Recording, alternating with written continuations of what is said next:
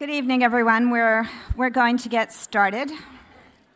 I want to welcome you all to the New York Historical Society. I'm Louise Mirror, New York Historical's president and CEO, and I am really thrilled to see all of you in our beautiful Robert H. Smith Auditorium. On view now is a wonderful, very moving, and important exhibition, AIDS in New York, the First 5 Years, which I hope you will get to see if you have not already. And opening on June 21st is the exhibition Swing Time, Reginald Marsh and 30s New York. I hope you'll return during regular museum hours to visit these two exhibitions and all the other exciting offerings at New York Historical, including our Pay-As-You-Wish Fridays from 6 to 8 p.m. I also want to remind any of you in this auditorium who is not yet a member that members support all of our activities at this splendid institution. So I would encourage you to join. I have colleagues outside who will help you sign up. So please do not fail to join the New York Historical Society. Tonight's program, The Great Degeneration, is a part of the Bernard and Irene Schwartz Distinguished Speakers Series, which is the heart of our public programs. As always, I would like to thank Mr. and Mrs. Schwartz for their great support, which has enabled us to bring so many fine historians and writers to New York Historical. I want to thank the many members of our Chairman's Council who are with us this evening. Thank you very much for all that you do to support this great institution. And I also want to thank from the bottom of my heart and recognize some members of our Board of Trustees in attendance this evening. Our Vice Chair, Pam Schaffler, Vice Chair and Chair-elect Pam Schaffler. Thank you, Pam, for everything that you do for us. And also Lon Jacobs, Trustees Lon Jacobs, Glenn Louie, Russell Penoyer, Richard Reese, and our speaker this evening, Neil Ferguson. Tonight's program will last about an hour, and it will include a question and answer session. Audience members will be asked to come up to standing microphones in the left and right aisles. We do this so that the speaker can hear your question and so that all of the audience members can hear your question as well. Following the program, there will be signed copies of Professor Ferguson's book, The Great Degeneration, How Institutions Decay and Economies Die, available in the museum store. We are absolutely thrilled to welcome back Neil Ferguson to the New York Historical Society. Professor Ferguson is a best-selling author, and he has written and presented 5 major documentary television series, including The Ascent of Money, which won the 2009 International Emmy Award for Best Documentary. He is the Lawrence A. Tisch Professor of History at Harvard University and also a Senior Research Fellow at Jesus College, Oxford, and a Senior Fellow at the Hoover Institute at Stanford, a columnist for Newsweek, and, as I said before, a very valued member of New York Historical's Board of Trustees. His most recent book is The Great Degeneration, How Institutions Decay and Economies Die. Now, before you join me in welcoming our speaker to the stage, I want to ask you to please make sure that anything like a cell phone that makes a noise is switched off. And now, please join me in welcoming Professor Neil Ferguson.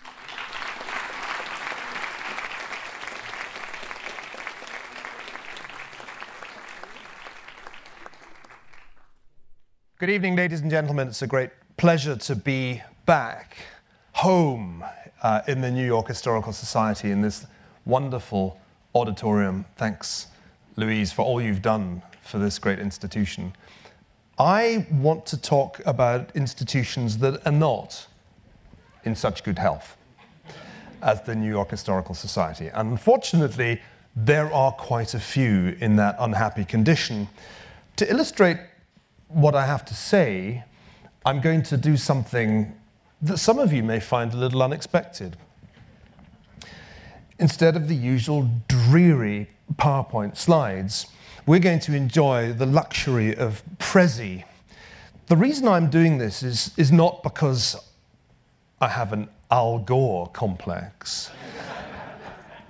It's just that some of the arguments that I want to make in the book may not convince you without the data. We're in the evidence-based community here at the New York Historical Society, and I'm going to give you the evidence that we have a problem. And this won't solve it. Some of you, just a guess, spent a good part of your afternoon listening very intently to the words of Ben Bernanke, parsing them, analysing them, seeing if they work better in a different language. And what you really wanted to know was whether this red line, which is in fact the annual growth rate of the Fed balance sheet, aka the monetary base, was going to change direction, and if so, when?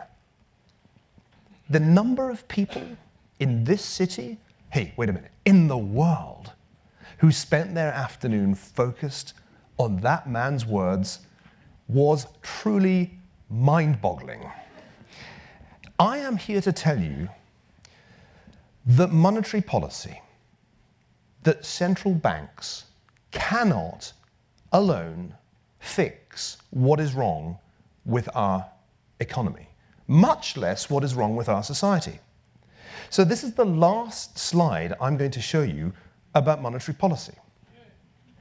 Whether that line goes up, unlikely, or down, very likely, when it goes down, ultimately is not as important as what I'm about to tell you tonight. Monetary policy has achieved this. What I've done in this chart is to compare three depressions. The one we've just been through, that's the yellowish-greenish line. The one that we went through, or our grandparents went through in the 1930s, and the one that nobody remembers at all that happened in the 1870s. Monetary policy is the reason, the number one reason why that line, the bright yellow-green line, did not follow the crimson line all the way down to the bottom. Why we bounced back starting in the summer of 2009. Monetary policy has achieved that. That was the aim that Ben Bernanke set himself. He calls it the portfolio channel. And the idea is that recovery comes because your portfolios of equities regain the value that they had back in October 2007. Job done. By the way, one of the unintended consequences of this is to widen inequality in the United States, since about 90% of the stocks are owned by 10% or less of the people. The other subject that has dominated discussion in the United States for the last 5 years has been fiscal policy. And there are those who believe, to the exclusion of almost all other subjects, that only fiscal policy really matters, and only if the deficit had been even larger would we have achieved a faster and more sustained recovery. This is wrong, though of course it's impossible to falsify, because we can never know what would have happened if the deficit had been even larger than 10% of gross domestic product in 2009. What we do know is that for political and other reasons, fiscal policy is no longer a game in town. Indeed, as you can see from this chart here, fiscal policy is essentially contractionary now, and the deficit will fall to between 2 and 3.5% of GDP in 2015, before again growing, and if we only knew what would happen after 2023, growing even larger after that. Just in case you'd got the idea that the fiscal problem had been fixed, dismiss that idea from your minds. But you know, I don't think fiscal policy is the key. And I don't buy the idea that an even larger deficit in 2009, or indeed now, would have overcome the problems that I'm going to talk about this evening. If that's the president, could you tell him I'm busy?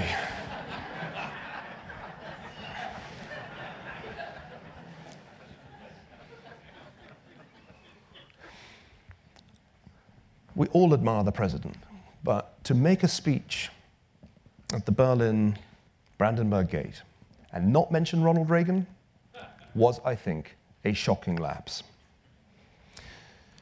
Now, let us set the events, not just since 1989 when the wall was indeed torn down, let's set the events of the recent past in a longer-term perspective. I tried to do that in my last book, Civilization, the West and the Rest. This chart tells you all you need to know about world economic history since 1500. It's the simple, everything in one chart story. Okay, so these are three ratios: per capita gross domestic product, income per capita. Three ratios. US to China. Let's focus on that one. Okay, that's the blue line. In 1500, the average inhabitant of China was richer than the average inhabitant of North America. From the moment that Europeans began to settle in North America, that changed, and for most of the next 500 years, the story of world economic history is the Great Divergence, as Westerners get much richer than everybody else. By 1978, the average American is 22 times richer than the average Chinese. And comparable divergence occurred between Britons and Indians, and even between North Americans and South Americans. After around about 1978, the direction of history changed.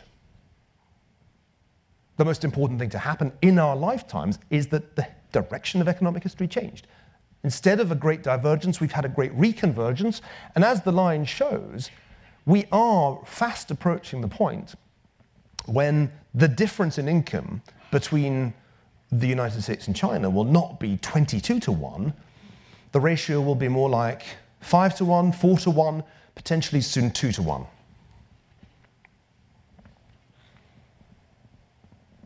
The fact that, after all the stimulus, the US economy has still not achieved what they like to call escape velocity is part of this story of reconvergence.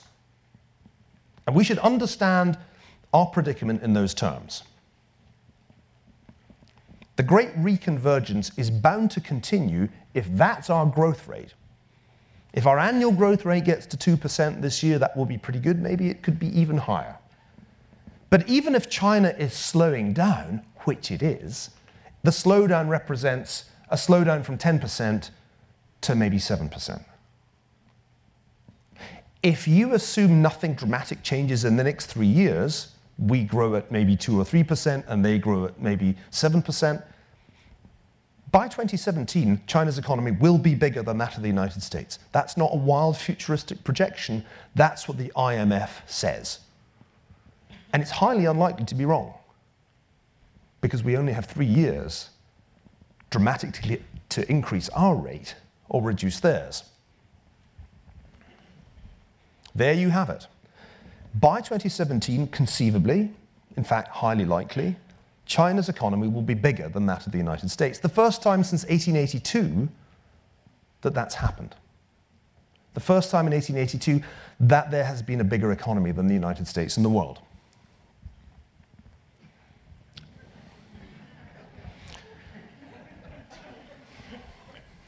What's going on? Well, I want to suggest to you that there are two separate processes going on in the world today, one of which is good and one of which is bad. And it's mostly the latter I'll talk about, but let's just say a few words about the first process to begin with. Development economists have been arguing for many years that the reason that poor countries are poor and stay poor is that they have bad institutions. They have corruption, for example. There's no rule of law, for example. And the development economists have been arguing, this is true of, say, Paul Collier working on Africa, or Hernando de Soto working on Peru, that for a poor country to get richer, it has to improve its institutions. And guess what? That has been happening. The story of the Great Reconvergence is essentially the story of poor countries improving their institutions and achieving growth.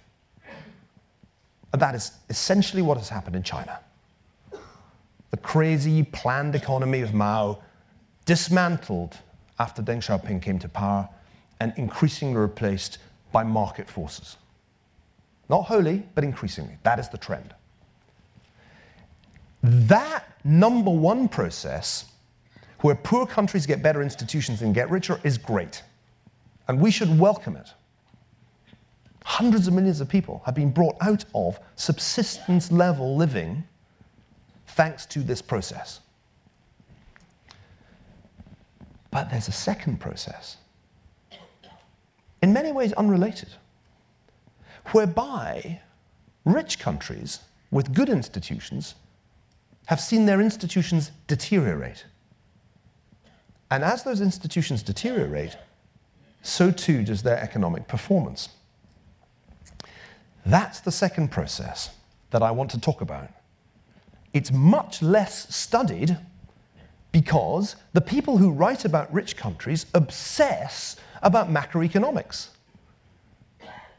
They have endless and utterly futile debates about austerity and stimulus and quantitative easing and the tapering of quantitative easing, as if all that mattered once you are a rich country is how hard you pull on the macroeconomic levers.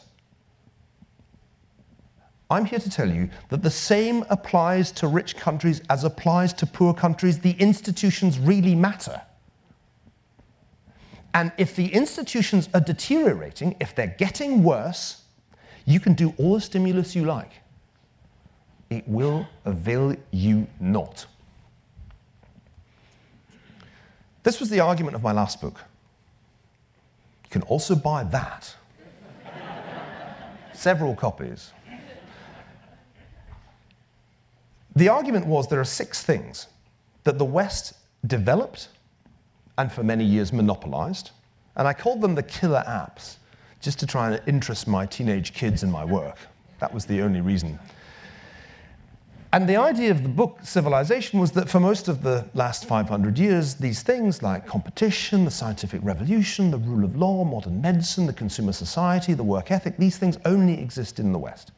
Until really recently, when the rest began to download them, because it was always open source software.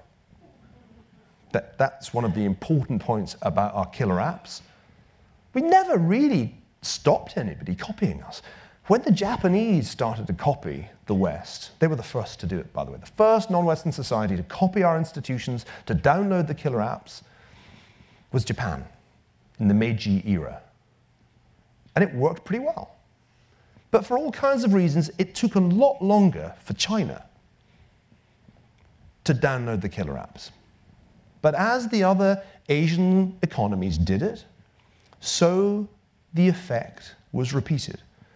Do these things, download these killer apps, and sure enough, regardless of what color your skin is, regardless of your history, regardless of your geography, regardless of your national character, whatever the heck that means, if you get the right institutions, if you create the right incentives, people will work harder, more productively, they will innovate. With private property rights, they'll accumulate capital. It works everywhere, which is great. It means that all the theories of 100 years ago about why Westerners were richer than everybody else were phony. There wasn't some Protestant ethic that only people from Northern Europe and North America had. That wasn't true then. It's manifestly not true now.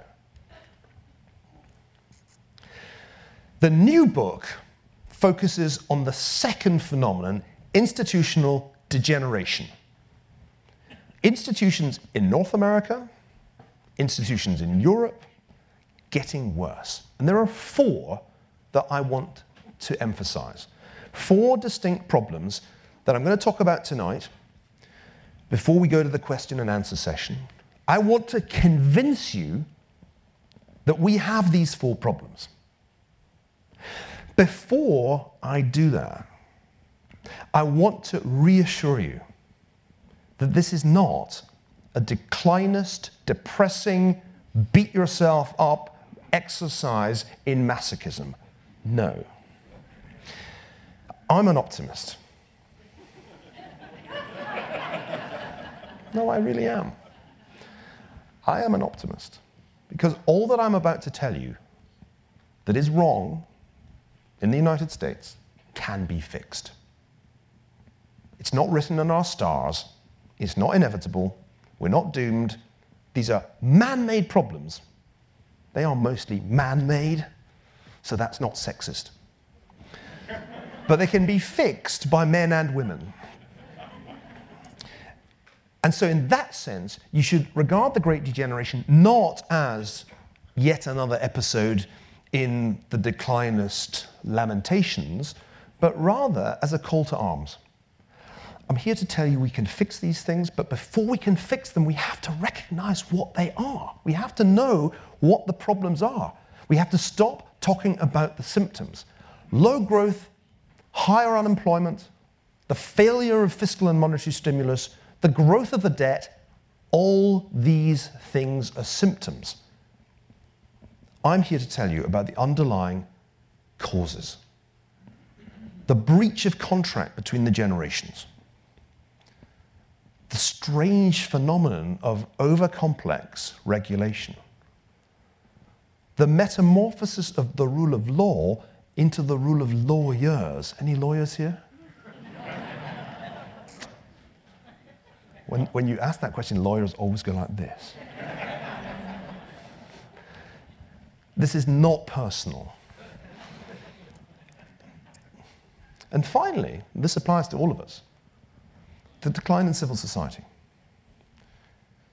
And I'm going to talk about why there aren't enough meetings like this and why there aren't enough societies like the New York Historical Society. So that's my story.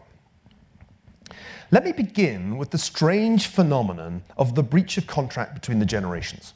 Edmund Burke rightly observes in his reflections on the revolution in France that the real social contract is between the living and the dead and the unborn. That is the real social contract. Guess what? We've breached it massively. We have created a system which increasingly robs future generations to pay ourselves, the current generation.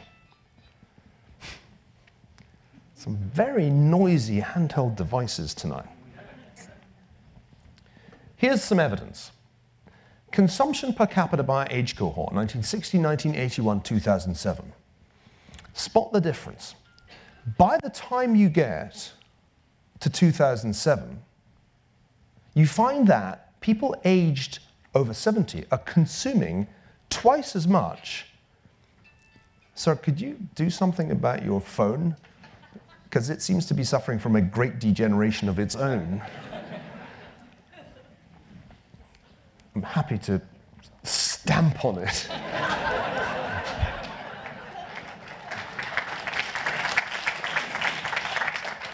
I guess it's all my fault from talking about killer apps. This is, what goes around comes around.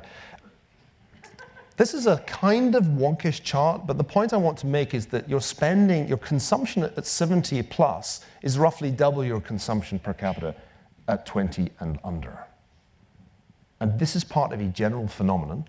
The main driver is, of course, healthcare. When we talk about debts and deficits, which we do ad nauseam, we are really talking about this phenomenon, a breach of contract between the generations. Our fiscal policy is hugely unbalanced to the disadvantage of future generations. Let me illustrate the point with some really ingenious calculations by my good friend Larry Kotlikoff at Boston University. Larry asked the question, what would you have to do now if you wanted to achieve generational equity? In other words, if you wanted to change fiscal policy so that future generations pay the same taxes we've paid and receive the same entitlements that we receive. And the answer is, you would have to cut all government expenditure immediately and permanently by 35%, or increase all federal taxes immediately and permanently by 65%. This is a platform few politicians are eager to run on for the obvious reason that future generations don't vote. Fixing this problem is, in fact, virtually impossible in our current democratic system because, A, the off-balance sheet liabilities are not visible. We talk about the debt as if the unfunded liabilities of Medicare and Social Security are not part of it. Of course they are. And B, because we don't take into account the young and the unborn when we make decisions. So when we talk about deficits and debts, we're really talking about the symptoms of a breach of contract between the generations. And I think this is ultimately going to be paralyzing to our politics. Not many people talk about this. There weren't many posters like this one at the last election.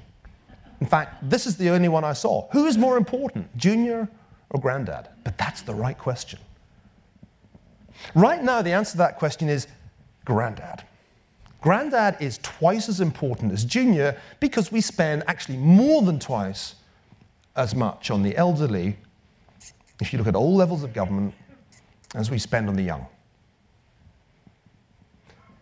Do you think a society that operates that way has a bright and shining future ahead of it? I don't think so. So that's part one. Part two, the regulation nation. If you read the Wall Street Journal, you glimpsed this article this morning because I published a piece based on this chart. The Federal Register includes the regulations. Page after page after page after page of regulation.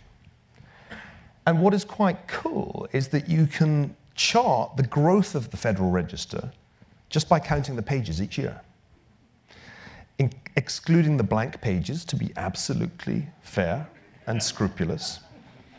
So if you do that, you'll see the trend as the blue line, indexed back to 1936, when there were about 2,600 pages in the Federal Register. Well, it's grown like Topsy since then. In fact, you've seen a 30-fold increase in the size of the Federal Register since 1936.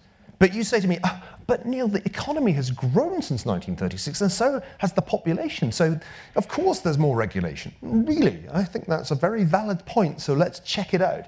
Here's the real GDP of the United States, rebased to 100 in 1936.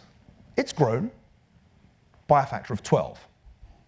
Regulation times 30, economy times 12. There has only been one period in modern American history of significant deregulation. Only under one post-war president did the Federal Register shrink. No prizes for guessing who it was. Not mentioned today at the Berlin Wall, but mentioned tonight by me, Ronald Reagan, the only president successfully to roll back the regulatory state. He actually shrank the Federal Register by 31%. The economy grew in the same 8-year period, in real terms, by 30%. Excessive, complex regulation is the disease of which it pretends to be the cure. Please believe me. There are those who will tell you, oh, the financial crisis was caused by deregulation. Really? This is the least plausible explanation of the financial crisis you'll ever hear, and yet everyone believes it. It's actually falsifiable in a very straightforward way. The number of regulators, the number of employees of regulators, the number of regulations were all far greater in 2007 than they had been at the end of Ronald Reagan's presidency. We had a sustained period of increased regulation. Didn't work. The regulation didn't work, but there was plenty of it. And guess what? That's what complex regulation is like.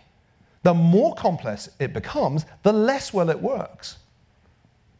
And one reason for that is the more complex it becomes, the more expensive it becomes. This is just how much it's estimated that regulatory costs now take out of the economy every year, $1.8 trillion, which incidentally is roughly the profits pre-tax of US corporations. It's like an invisible 65% surcharge on all federal taxes. And it weighs more heavily on small business than on big. Way more. 36% more per employee if you employ fewer than 20 people compared with if you employ more than 500. The regulation nation is discriminating against small business. It's hard if you're a small businessman. I know this because I am one. In parenthesis, professors who want to talk about the economy should be made to start at least one business before they're allowed to speak. Should we make that a rule? How about that rule? I don't care about your Nobel Prize, dude. I want to see what businesses you've actually run, because until you have tried to start a business, you actually don't know what it's like to create a job. I did this. I've done this twice, actually 3 times now. 3 times. Twice in the UK, once in the US. It was harder to set up a business in New England than it was in Old England. It really was. And that's why. Because the moment you start the business, you're suddenly kind of confronted by a whole bunch of regulations that you better comply with, because if you don't, the liability could kill you. Could even send you to jail. No wonder we don't have as much job creation as we would like. Most jobs are created by small businesses getting bigger. They're not created by Google. Most jobs are created by little businesses like mine getting enough traction to hire some more people. We're trying the experiment of the obligatory health insurance. It's a headache. Take it from me, Massachusetts small businessman. The time it took to figure out health insurance for my employees, I was tearing my hair out. Coming soon to the US economy as a whole. There are 21 countries in the world that the World Bank can show are making it harder to do business. Only 21. All the rest are making it easier. How do you know this? Because you measure the number of days it takes to do 7 basic things, beginning with starting a business. These 7 different things, starting a business, getting an import license, recovering a debt when somebody doesn't pay up, can all be measured in days.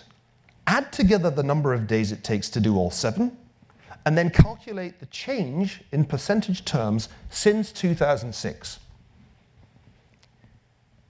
As I said, in most countries, it's negative. Most countries have cut dramatically the number of days it takes to do this stuff.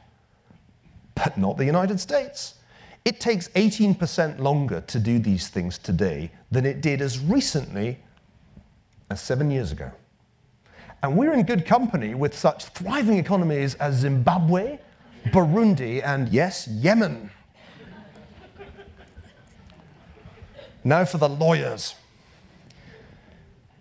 Part of the problem is not just regulation, it's law. And just look at the tax code, if you want an example. 9 million words long. Excellent bedtime reading for insomniacs.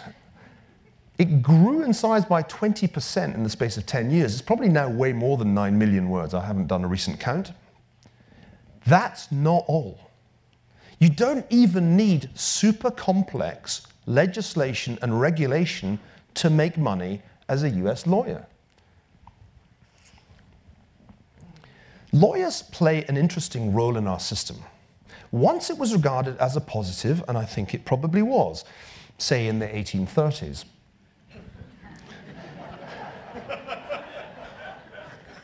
But having, between 1/4 and 1/3 of all people in the House of Representatives with law degrees and, say, 2/5 of all senators with law degrees has certain consequences.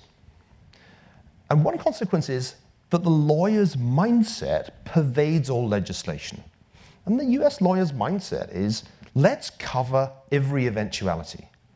Why have a 10-page law when a 1,000-page law will do? And without even needing a new law, let's just try the tort system. Yes, that's when you get yourself into court for doing something you didn't even know was wrong, because somebody brings a class action against you. The cost of the tort system as a percentage of GDP is about 3 times what it is in the UK. And yet these 2 systems are descended from common origins, the common law. What's going on here? This is what's going on. Did you receive a Southwest Airlines drink coupon through the purchase of a Business Select ticket prior to August 1st, 2010 and never redeem it? If yes, a legal settlement provides a replacement drink voucher entitling you to a free drink aboard a Southwest flight for every such drink coupon you did not redeem. A court authorized this notice. This is not a solicitation from a liar. This is real. So I'm not making this up. This really is an email that a friend of mine received. So I was interested. I looked into this. And sure enough, the plaintiffs, business class passengers aboard Southwest Airlines, did indeed get a free drink coupon if they were prepared to fill out the 3-page form that you had to fill out to get it. Cui bono? To whose benefit all of this? Well, the lawyers. The parties have since negotiated agreed attorneys' fees in the amount of $3 million. That was the out-of-court settlement. This stuff goes on every day. And it affects medium-sized companies and really big companies. Ask BP. Ask BP what it's like to be on the end of a totally open-ended process of litigation. Nobody knows what the ultimate cost will be. This is not the rule of law, as it was understood by the founders. It's not just that the laws have become a jungle of complexity, it's the fact that the lawyers themselves now engage in rent-seeking behavior that is ultimately deleterious to our economy. It is a kind of additional tier of taxation that business has to pay. Don't think nobody has noticed. Measures of institutional quality around the world are identifying the deterioration of the rule of law in the United States. Look at this. The Canadian Fraser Institute, they're Canadians, they're neutral, have a measure of the quality of the legal system. And it's really interesting to see this steep decline since the 90s, right down to the latest survey in 2010. You don't need to believe the Canadians. Try the Swiss. I'm sorry about this slide, but it's important to inflict it on you. The World Economic Forum, the Davos guys, they do a competitiveness survey every year. They construct the index on the basis mainly of survey data, and this is the survey data that they use for institutional quality. There are 22 different measures of institutional quality here. They range from property rights protected through to the costs of crime and violence, to the reliability of the police, to corporate ethics. The United States is not top in any category. It's only in the top 20 in one, which is investor protection. It is behind Hong Kong in every single one of those 22 categories. Why is it that our institutions are degenerating? Why is this happening? That's the most fundamental question I can pose tonight. I hope by now I've persuaded you that it is happening, but why? It's because we've given up. When Alexis de Tocqueville came to North America in the early 1830s, what most amazed him was the voluntary associations that he saw. The way Americans did their problem solving without the state. They would form a society like, say, the New York Historical Society. Let's preserve the history of this city. Let's do it. That was how America worked. That was how most problems got solved. People are abusing alcohol. Let's have a temperance society. No longer.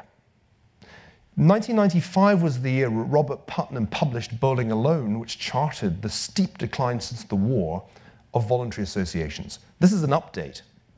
Since 95, American active membership of all different kinds of voluntary association, including even the religious, for which this country is supposed to be famous, it's gone down. It's gone down to European levels. When Tocqueville said, "This is amazing," he meant by comparison with France. Tocqueville's joke was, if the French think there's a problem with alcohol consumption, brackets which they never will, but if they do, they will just write to the government and ask the government to do something about it. They won't form a temperance society. If Tocqueville came here today, he would assume that at some point since he published his book, France must have conquered the United States.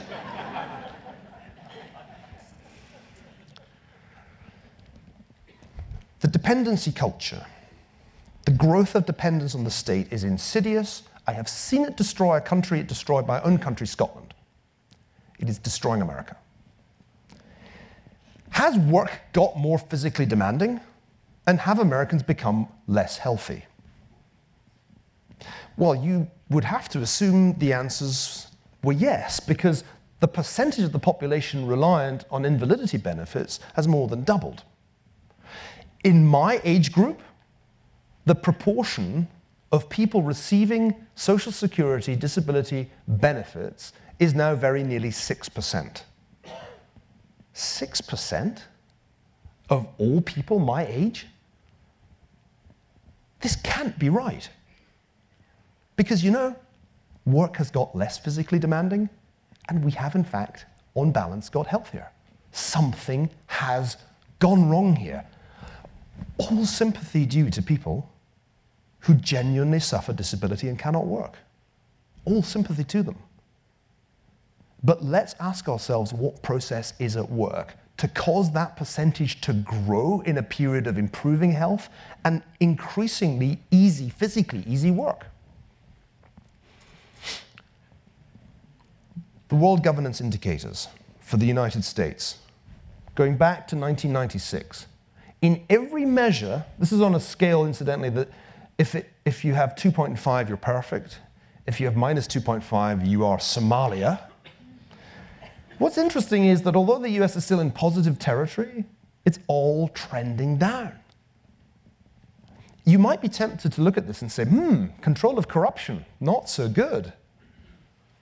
Government effectiveness, not so good. Regulatory quality, not so good. Latin America. But this would be unfair because if you look at equivalent data for Brazil or Mexico, the lines are trending up. They're improving their institutions at exactly the same time that ours are deteriorating. People are noticing. Alumni of Harvard Business School were surveyed last year by Michael Porter. Why do you think the US is falling behind? What are the areas where the US is falling behind? They answered effectiveness of the political system, education system, complexity of the tax code. The most problematic factors for doing business. This is the World Economic Forum. Don't take it from me. I'm just telling you the bad news. Inefficient government bureaucracy, tax rates, tax regulations, restrictive labor regulations.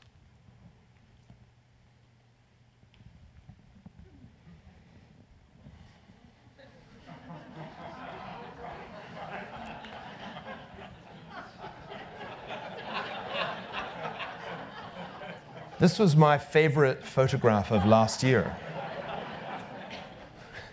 If you want to understand how our system increasingly benefits a few very large corporations, just take a look. God knows what they were doing in there.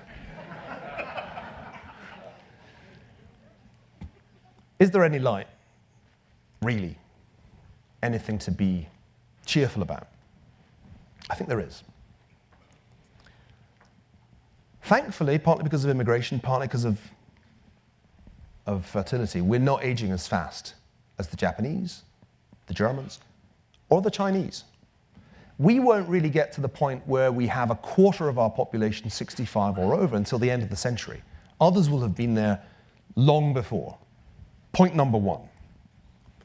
Point number two, we have still got an innovative private sector that goes out and tries to do new stuff, like using hydraulic fracturing to extract natural gas that was previously inaccessible.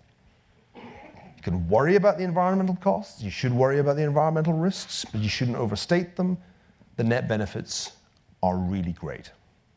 And they will make a huge difference in making manufacturing competitive in a way that it hasn't been for years. That isn't going to happen in Europe. But it is going to happen here. It is already happening here. And it's a reminder that Americans can still innovate.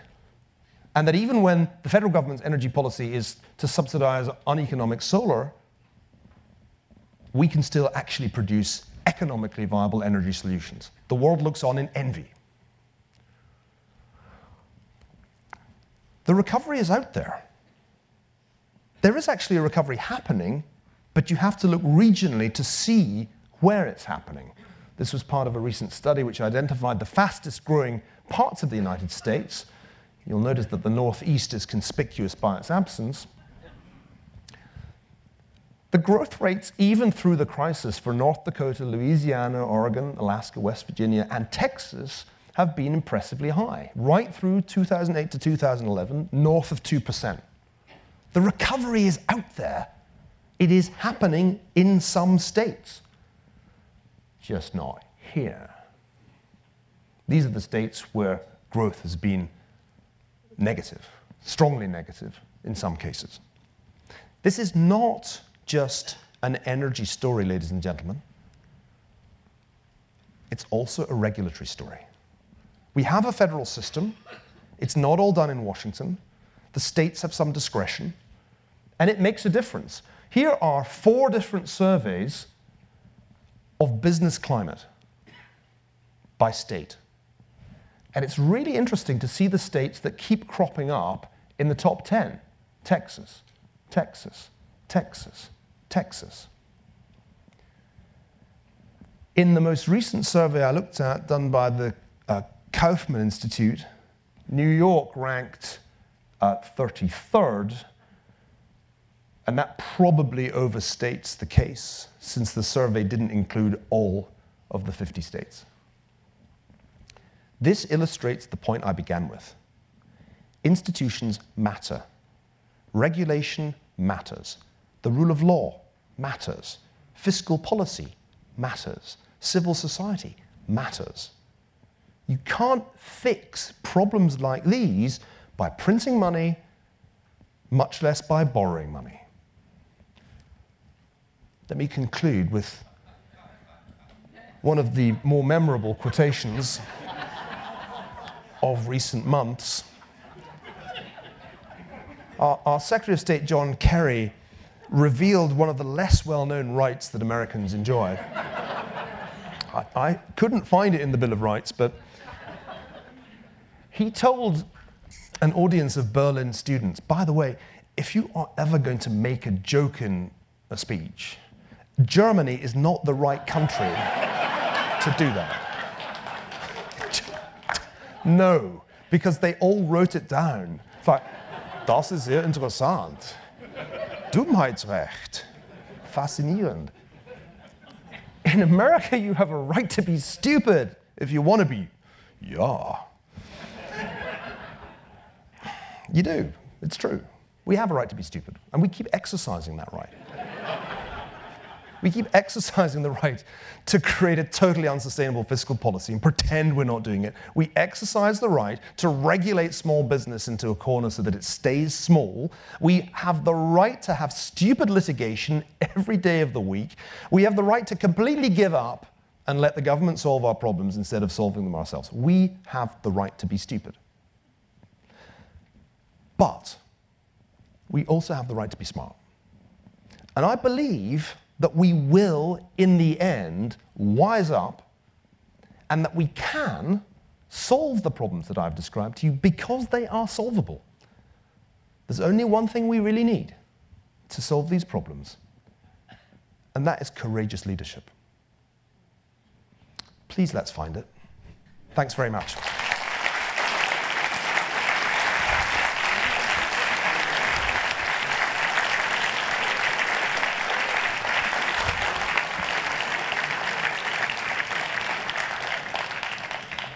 So the rules of engagement, just to remind you, are if you want to ask a question, you have to go to the microphone. It wasn't mentioned, so I'll mention it. It has to be a question ending in a question mark, so you go up at the end of the sentence. And the fewer preliminary sentences, the better, just for the sake of the other people who want to ask questions. I should add, I have to hightail it out of here because I have to get to Switzerland tonight, or rather tomorrow morning, for the Bank for International Settlements conference, 2 days of wonkishness, which means that I can't stick around. We've got to knock it on the head, bang on 7:30, or it's going to be a nightmare getting to JFK. So, with that, brevity is the soul of wit. First question, sir. First, I will say the sentence, I want to thank you for a most magnificent presentation. Thank you very much. And with some trepidation, I will admit I'm a lawyer. It's okay. But a lawyer who agrees with you that we have substituted the rule of lawyers for the rule of law. Thank you. But the question I have, and how do you solve that? And I wonder if you can comment on the English system, which is different from ours, about the loser paying the costs, therefore a deterrent against bringing many of the cases that are frivolous, at which I understand England, however, is modified greatly in its practice today. Yeah. Unfortunately, I think there are signs that the English system is going in that direction, but it's still a long way off. Yeah, there have to be downside risks to litigation, and there just aren't anything like enough. And this encourages the kind of crazy lawsuit I described. I think there's another interesting point. I've been thinking a lot about this. I'm not a lawyer, so I say this with caution and due respect. I do think that judgments from a common law perspective are strikingly all over the map. I mean, you can get practically any judgment you like. The lack of reverence for the evolution through judicial decision of a body of law is a striking difference. British judges, I should say English judges, are much more constrained by a sense of being part of an evolutionary fabric, and that you can't just make a judgment that's completely unconnected to previous judgments. I think inconsistency in the way that judges make decisions encourages opportunistic litigation, because there's always somebody who's going to give you a judgment of the sort that you want. So we probably need to look a little bit at that as well. But I do think the English system illustrates that there's no particular reason why we should have got ourselves to this place. And what we need to do is remember that as our rule of law deteriorates, so competitiveness and competitive advantage is gained by London relative to New York, even by Hong Kong relative to New York. I was just in Hong Kong. Hong Kong has a lot to offer because it has the English system, but it's right next to, indeed part of, the most rapidly growing economy in the world. So I think, out of self-interest, American lawyers need to take a long, hard look in the mirror and ask, at what point do we get back to the rule of law? Thanks for your question. Yes, sir. As a securities class action lawyer, you can sue me. It can't, because to bring a securities class action, you have to plead fraud in your complaint. So it's different from every other pleading that we have in the American British judicial system. Having said that, I want to ask about regulation. How do you separate regulation from those who are the regulators? We may have had an extremely large increase in the number of regulators under George Bush from the chart that you showed us, but certain of them, like Edward Cox at the head of the SEC, did nothing. And you can have all the regulations you want, but if the people appointed to regulate don't regulate, the regulations are meaningless. This is a great point, and indeed, the Romans understood this. That's why they asked quis custodiet ipsos custodes, which I don't need to translate for such an erudite audience, but just in case anybody's been a little rusty with the Latin vocab lately, it's who regulates the regulators? Who guards the guards? And this is a fundamental problem that I think we completely lost sight of as we allowed regulatory capture, regulatory arbitrage to proliferate. So in the book, I try to address this question, and I thought a lot about it because it really is a problem. Walter Bagehot was a great Victorian journalist, editor of The Economist, wrote the definitive book on the English Constitution and the definitive book on 19th century central banking and financial regulation. Most people who know about Bagehot, spelled oddly, Bagehot, think of the famous rule that in a crisis the central bank should lend generously at a penal rate. We forgot the penal rate in our crisis. But there's much more to Bagehot's Lombard Street than that. And one of the most important things that Bagehot says is that there should be a pretty unitary regulator over the financial system, one powerful entity, in his case the Bank of England, and it should not be entirely clear what rules the bank is following, except that it should have the discretion to come down hard on those who are seen to overstep these not very clear marks. Famously, it was said that the governor of the Bank of England could change behaviour in the City of London by moving his eyebrows. The governor's eyebrows, this was shorthand for the governor doesn't really like what you're doing, old chap. We've lost that because we created a jungle of regulation and umpteen regulators. We allowed the arbitrage and the capture to happen, and the regulators lost all their teeth. I mean, there was no real fear in the system. There was fear of the governor of the Bank of England in Badger's day. You had to fear that the old lady of Threadneedle Street would raise her eyebrows at you. So my argument is for simplicity. Simplicity of regulation, greater discretion for regulators, fewer regulators, and teeth. There has to be an element of fear. The prison house has to be there looming in the back of your mind, not, are we compliant? Did we comply? Ask the compliance guys if we're compliant. That's the mentality that we have to fight. We have to create a greater sense of, is this the right thing to do? And might the eyebrows of some future ferocious Fed chairman be raised and condemn my firm to disappearance? Thanks for that question. I'm hoping you're not a lawyer, sir. If you are...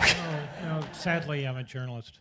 Yes. What do you think is the best historical analogy to renewable energy quotas or to the regulatory support, production tax credits, et cetera, et cetera?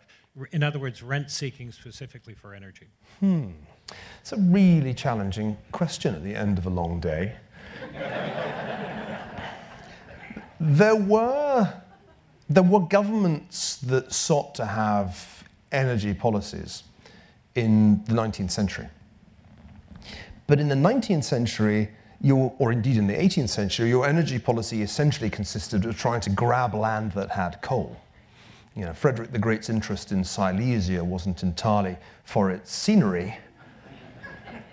And similarly, the toing and froing in the Rhineland-Ruhr area between France and Germany wasn't unrelated to the energy resources there. So I don't think there is a perfect analogy. I mean, part of what's interesting about the history of energy is that there was a period when wind power was a highly effective source of energy. The age of sail, the age of the windmill, go back to the 17th century. In the 17th century, the great race for colonization, for commerce and conquest, was wind-powered. I mean, people think of wind as kind of touchy-feely, lovable energy source. I mean, the people who committed the greatest acts of plunder in all of history were great believers in wind power. So when we think about the history of energy, we need to be mindful of the possibility of major technological change, but we need to be realistic. Our world is vastly more populous than the world of the 17th century, and our energy needs are far higher than the energy needs of Rembrandt and his contemporaries. The idea that we could somehow rely exclusively on solar, wind, and other sources of so-called renewable energy is, I think most serious people agree, a chimera. And that is why it seems to me we have to be, with all due caution about the environmental consequences, positive about the opportunities created by shale gas and tight oil. It's not really a credible option to say we daren't do this. And I think when you read, as I've been doing recently, the most serious research on this, published in journals like Science or produced by institutions like MIT, you see that, as with most major advances in energy, there are environmental risks, but they're not, in fact, so great that the water out of your tap is going to be on fire in a few weeks' time, as some people would have you believe. Yes, madam. Your conclusion is that so much of what causes degeneration is the change in civil society. And I wonder whether you can get behind why civil society changed. Is there a generational aspect to it? Is there something that we can understand why our character has changed? There's a great and interesting sociological literature on this. I mean, Putnam's argument had a lot to do with changing family structure, TV, stay at home. I've even heard it argued, I had this discussion with Larry Summers recently, that we should probably be happy that the average American man isn't any longer a member of 5 different civic associations because he's actually spending some time with his wife and kids, and that, you know, this is a positive. I struggled a bit with that, I have to admit, but it had all the brilliance of a Summers riposte. I have a somewhat different take, from Robert Putnam. I think it is closely related to the growth of the state. And that as the state has grown, that has its own logic. The state grows because bureaucracies grow. I mean, that's what they do. And as the bureaucracy grows and finds new things to regulate, did you know that it's illegal to take a water hyacinth across a state boundary? That's a regulation you may have violated recently. I'm just warning you, florists in the room. These regulations proliferate, and gradually, as citizens, we kind of become accepting that problems will be solved by government. Tocqueville anticipates this. At the end of Democracy in America, in Book 2, there's a totally brilliant passage. Reread it, go back to it, it's fantastic. He says, in the future, he's not specifically talking about the United States, he's talking about what will happen to democracies. He says, in the future, there will be an omniscient regulatory state that will take an interest, a benign, paternalistic, gentle interest. It won't be harsh. It will be subtle and gentle and insinuating in all that we do. It will regulate everything. It will quietly kill enterprise. It will quietly kill initiative. It will quietly, gently reduce us to the status of sheep. And I think that's the process that Tocqueville anticipated. And it's happened. And we kind of have become sheep. Except that we don't even have a particularly well-organized flock system anymore. And we tell ourselves, oh, we're so totally networked because we have Facebook. And I want to make it clear, I make it clear in the book, Facebook is not a substitute for real association, and it only actually is an effective tool for organization when it's used by real associations. I'm looking at my watch, and I'm acutely conscious that there are 3 people with questions, and I have run out of time. As I said, Facebook is no substitute. Government is no substitute. Only associations like this one, which you must join if you're not a member, only associations like this will keep civil society alive in the United States and allow us to achieve that regeneration which I hope to live to see. Thank you very much indeed.